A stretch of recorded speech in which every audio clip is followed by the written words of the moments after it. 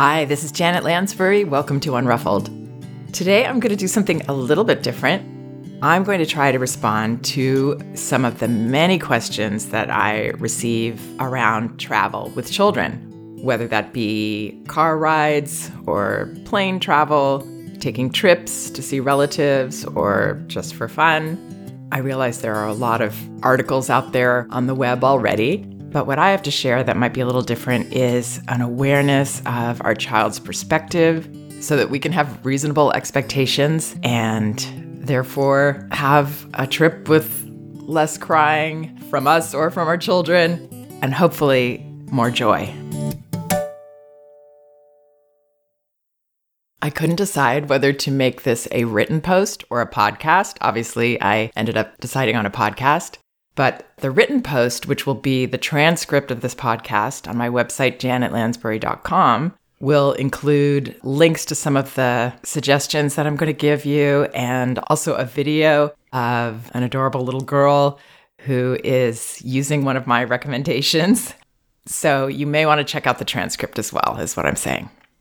So first of all, my husband and I decided to take our first daughter to Europe at 7 months old.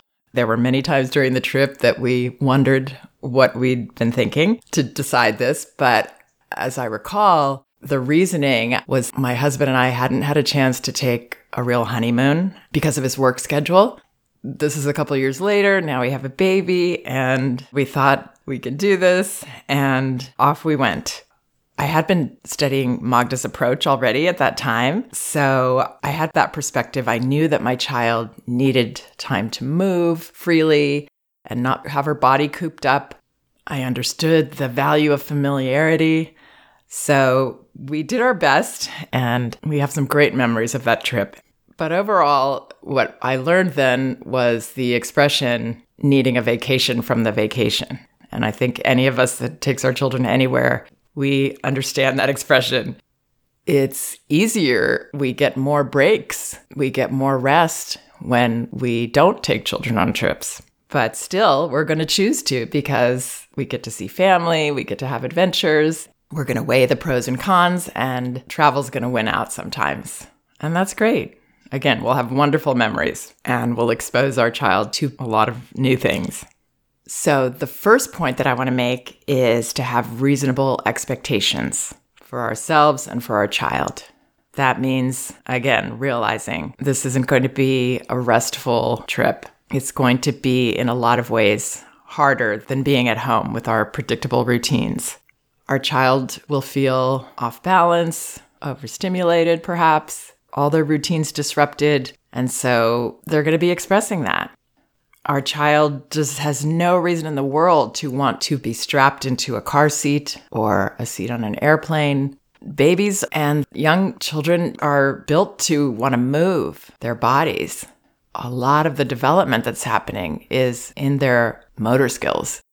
It would be odd to have a child say, "Yes, strap me in. I can't wait to be stuck," and not be able to move for a while.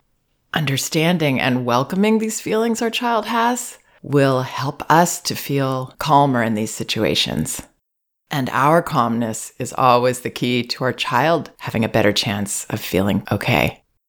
So a lot of this is understanding what we have control over and what we don't. We can't make our child enjoy these unnatural experiences, but we can have a clear perspective on them so that we don't get annoyed and angry and upset ourselves. So when we went on this European trip, one of my wonderful tools that I had throughout the trip was a large rain poncho that was this very, very light nylon material. Wherever we were, if we were at the airport or some other waiting area, at that point, she had already started rolling onto her belly and she was scooting a little bit. Of course, we had to keep her on the tarp. We tried to just do it calmly. She kind of knew, especially if we were in a more crowded place, she knew she didn't want to go scooting off to where other people were, but some children might be more adventurous that way. So we have to kind of contain them, but at least they can kick around, they can stretch, they can move their bodies a little bit. And then we had a couple of familiar toys, a ball, a teething ring, and a few toys like that we brought so that she had some objects. But mostly she was just taking in her surroundings as young children do. So that was a wonderful piece of equipment to have because, as we all know, children who are able to move their bodies freely, they're in a better mood, they sleep much better, they eat better, just like us. And if we're at a relative's house, there are now these wonderful, I don't think they even had them when my kids were little. They did have those little portable cribs, which we didn't bring with us on that trip. But on other car trips, we did for sure, as a bed or as a little safe play area for an infant. Now they have wonderful little mini play yards that you can put outdoors that have ability to be shaded. And you can take them to your relative's house or wherever you're going and have your child be in a safe place outside, contained so that you don't have to be worried that they're going to scoot away or crawl away. And they get that freedom to move. That's so important. The second point I want to make is the importance of familiarity, keeping to routines as much as possible, bringing those familiar blankets, ideally maybe a duplicate of something familiar if it's a precious lovey that our child has or a stuffed animal or something. And schedules and routines are not about being on the clock. They're about a sequence of events for children. That's what helps them to feel a little on top of things. They know that after they have their lunch, they're going to rest. And it makes it easier for us and easier for them. So considering what you can do to keep that sequence as much as possible, along with some familiar items that you have.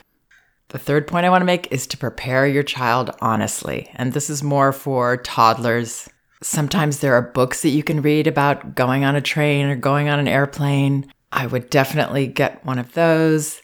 And when we talk honestly, that means we're not whitewashing the experience. We're giving the whole picture to our child, which I know seems a little more risky as a parent, but it's really important to give ourselves that freedom to say the truth, which is, we're going to be in this airplane. There's a window that you can look out, but we're kind of going to be stuck in a seat for a while. When we can, I'll help you to get a chance to walk down the aisle. There's going to be a lot of people, and we're all going to be very, very close together. And the air feels a little funny. It's going to feel different. It might make you a little tired or cranky. I would give your child all the information.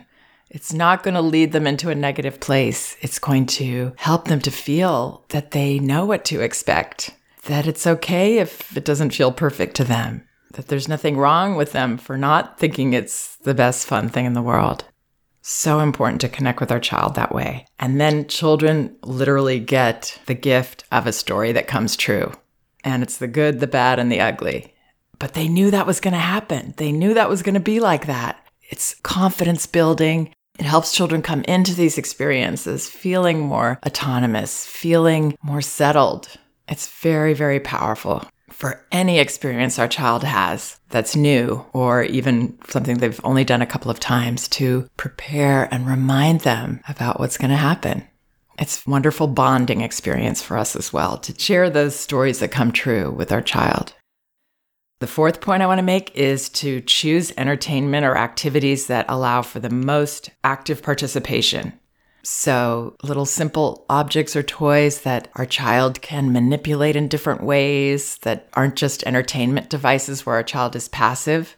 And I'm not saying that, especially with an older child or a 3 or 4-year-old, if you had a long trip, especially on a plane, that you wouldn't resort to showing them something on video or whatever. But again, our children will feel better when they are using their fine motor skills, when they are active explorers in something. Yes, there's always a place for passive entertainment, especially on trips as an ace in the hole, for sure. But if we jump right to that, we miss things where our child could actually be learning and feel better afterwards in their bodies and their minds than being in that passive state. So considering a book on CD rather than a movie. When we had a long car ride, that was one of my go-tos. And I swear my oldest daughter taught herself to read partially through this. We had a music CD that had a songbook that went with it. So she was able to turn the page and look at the lyrics of the songs. So finding music, books on CD that your child can follow along with or, quote, read along with. And then the best activity, and I used it to great success on an airplane with all my children, is to bring a little bag with some wrapped items in it. New stuff, or they can even be things that your child already owns. Just some simple toys, a sticker book or something, but something that doesn't make too much of a mess that they can enjoy. Wrapping them so that your child enjoys the part that they tend to enjoy most, figuring out how to open the package. I recommend it. I shared this with some parents and they couldn't believe how well it worked and how much their child enjoyed the experience. And that's the video that I have on my website to show you. The fifth point I want to make is to stay on top of those basic needs as best you can. Offer your child food way before you think they're hungry, because when they're in a different time zone or just in a different place and they're away from home and away from their routine, they aren't as tuned into their hunger or their tiredness. And we aren't either. You notice about children that they are hungry and then 5 minutes later, they're way too hungry. But they couldn't tell you 20 minutes before when you asked them that they were hungry. So it's tough.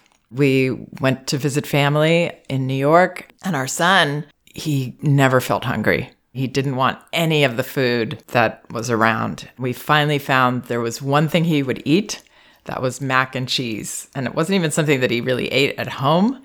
And then other times he would get so over hungry that he would completely lose his appetite. So staying on top of that, having those snacks handy, offering them every 10 minutes if you have to. Doing our best to keep our child from being too hungry or too tired will save us a lot of tears and aggravation. The next point I want to make is to schedule less, to enjoy more. Of course, that was one of Magda's mantras, do less, enjoy more. Giving children the time to take in and explore their surroundings rather than directing them or loading up on the activities. I would consider doing even less in terms of activities than you might at home, because they're already experiencing so much novelty, so much stimulation. With my baby in Paris, where we were, she went to the Jardin de Luxembourg, and it was beautiful for all three of us just to be there. But would we ever have just sat in the park in a blanket if we hadn't brought a baby with us to Paris? No, absolutely not. But that's the beauty, too, is that children can show us these other experiences. We can see through their eyes. That, in a nutshell, is the joy of bringing children on a trip, seeing places we may have been to or haven't been to in a different way. We can stop and breathe and be along with our child. So do less, enjoy more. And the next point I want to make is to lean into the feelings when they come, rather than, shh, stop. We've all been on planes with children that were crying, and maybe they were our own. Of course, there's a strong impulse to shut them down. But what actually works better in the moment, and especially in the long term for our child to be more self-regulated in these situations, is to acknowledge, yeah, I hear you. It's tough in here, huh? You don't like to be stuck here sitting. So our child doesn't feel that there's something wrong with them for not being comfortable in an uncomfortable situation. It may not make the feelings instantly go away, but it's a much better tool than trying to shut our child up, which, of course, I understand when we're worried that they're disturbing other people. But this really does work better, especially if it's your pattern with your child. That they know you're somebody they can share with and that you get it or you want to get it. You want to understand their point of view. So we're not gaslighting them. Shh, don't feel what you're feeling. Everything's fine. Agree with your child's right to feel uncomfortable. Yes, of course, if it's something we can help with, like if the pressure is hurting their ears on the airplane, we can give them something to suck or chew. But often it's going to be just connecting with them, welcoming their feelings.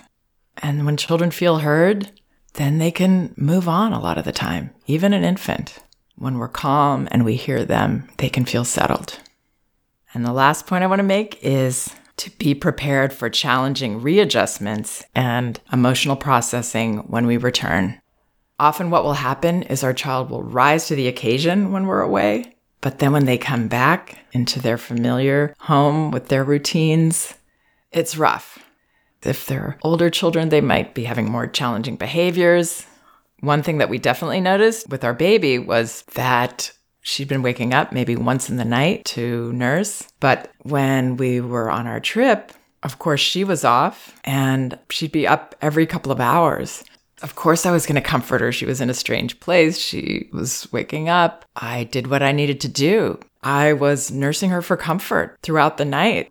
So when we got back home, we had to help her transition back into her healthy sleep, getting those longer stretches that are not just good for us, but good for her. We noticed other times with our other children too, that you have this wonderful balance going at home where children are sleeping well, and then you go away for one night sometimes. You do something different, and it feels like everything's fallen apart. And then you wonder, was that really worth it? Because now we have to transition back. And transitioning with children usually means they're going to express feelings. Again, if they're toddlers, they're going to express them through behavior. So understanding that going in can help us feel unruffled about it, to remind ourselves, oh yeah, of course, that's why my child is doing this. That's why my child is suddenly acting this way. We were just with a bunch of family. We were just on a trip. They're tired, they're recentering, and they're offloading those feelings. So it's all good. If we can see it that way, our knowledge of our child's experience and the way they process things is powerful, in that it can help us to stay centered. Going into this with our eyes open can help us all have a better experience. Do less, enjoy the madness, and savor the memories. So I hope some of that helps. And I share more about parenting with an understanding of our children's perspectives in my books, No Bad Kids, Toddler Discipline Without Shame, and Elevating Childcare, A Guide to Respectful Parenting. Both of these books are available from Amazon, and you can find them in ebook at Amazon, Apple Books, Google Play, and barnesandnoble.com. They're also available in audio from Audible. You can get one for free by using the link in the liner notes of this podcast. Thanks for listening. We can do this.